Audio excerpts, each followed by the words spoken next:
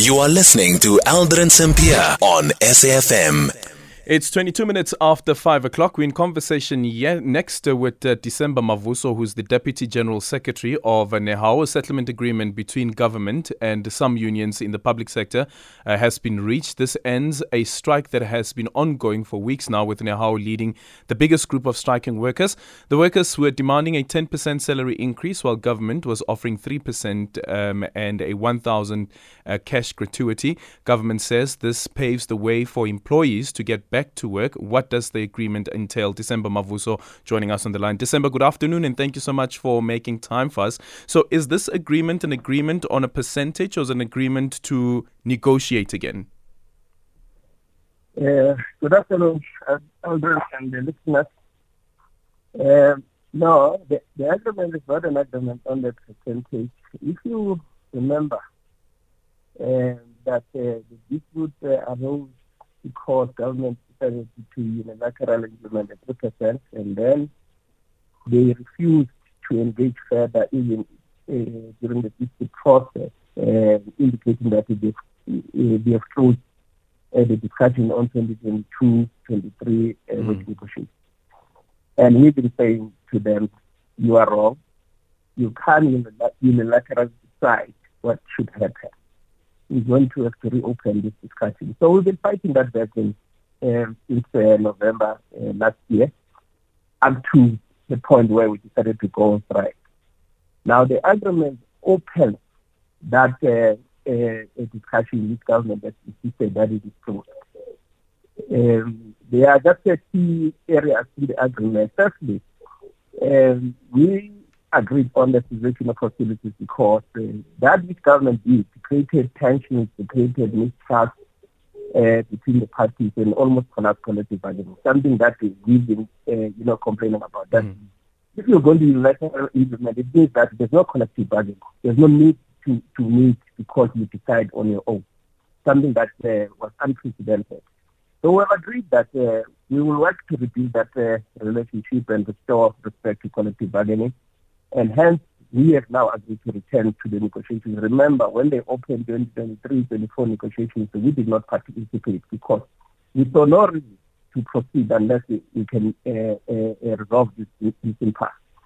So we've agreed to that now.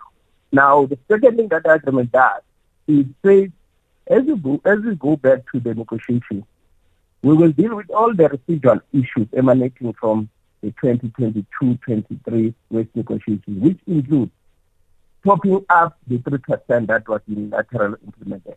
So the details of that will be discussed in the council meeting. We've also agreed that these issues, the challenges of essential services, are going to be addressed once and for all. We've agreed that within a period of 6 months, we must put an end to these challenges of essential services, meaning we must conclude minimum service level agreement. Remember, health for services, what is essential services, way back in 2010, and still then we've been fighting about this particular matter. So that we don't have the repeat of what has happened. We can have a system to manage the strike. December, just quickly hold for me there. Unfortunately, your line is not great. We're going to try and see if we can get you back on a different line. December Mavuso is the Deputy General Secretary of Nehawu on the settlement that has been now reached between government as well as the unions. And as it explains there, that this agreement is to reopen the negotiations and also the topping up of the 3% that was unilaterally implemented by the minister. Remember, the Minister of Finance had made that announcement during the medium-term budget statement that was handed down last year. And of course, unions very upset around that. And now the negotiations are going to restart and also looking into the topping up of that 3%. I find it interesting, though, that the minimum service level agreement, according to this agreement, will be finalized in 6 months when it has taken us years. And for years now, it had not been finalized. So what is it about the negotiations this time that gives unions as well as the state the confidence that they would be able to conclude the minimum service level agreement within the next 6 months? And I see that according to the agreement as well, parties agreed to have an orderly return, to have an orderly return to work for workers on strike over 24 hours from the time of the settlement agreement is signed by all parties. Let's see if we have December Mavuso back on the line. December, can you hear us? Yeah. Okay, so you were still speaking about the minimum service level agreement? Yes, I was saying that we have finally agreed that we must put an end to this problem or the challenges of essential services by concluding the minimum service level agreement that have been long outstanding since 2010, so that we don't have a repeat of these problems that occurred last week and even before. We can have a system that we use to manage the strike in all the sectors designated essential service. Yeah. What gives you, as the union, the confidence that this time around the minimum service level agreement will be reached, considering that this has been outstanding since 2010? Well, I think from our discussion, there is a realization from government that it doesn't serve anyone to run away from this fact. You can't deter workers by refusing to sign minimum service level agreement. But secondly, that it is law. That's what the law requires. The law says once you designate a sector essential service, the next step is to agree on minimum service level agreement so that you can manage issues of strikes better.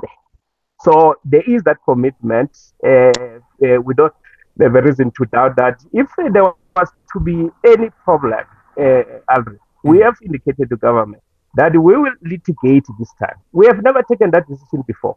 But I think if there was to be a reneging on this matter, we're going to go to court to force government to enter into minimum service level agreement. Okay. Because it is law. And when do you anticipate that the opening of the negotiations will start again? It's starting tomorrow afternoon, where this settlement agreement will then be brought formally into the council processes. Okay, and you're still standing at the 10%? Well, that will be the subject of or the function of the negotiations as they unfold from tomorrow. The 10% was always our opening demand, but you remember at some point we'd gone down to between 7 and 8%. So it is going to function of the engagement inside there. Okay, and do you expect that all your members will be back at work by tomorrow? Certainly. Remember, we started with the health workers a day before. Majority of them had returned by yesterday. And the other sectors, since this morning, we've been communicating in the picket lines. We've issued a statement now. We expect that they will be back to work. The agreement says within 24 hours. So probably majority of them will be back to work. If there are any difficulties, it will be by Friday. But there's a clause on managing orderly return to work because institutions will differ. So we've agreed that there must be a way of managing that between shop stewards and management at institutional level. Thank you so much for your time. December Mavuso is the Deputy General Secretary of Nehawu. It's a minute after 5:30. Time for the news headlines.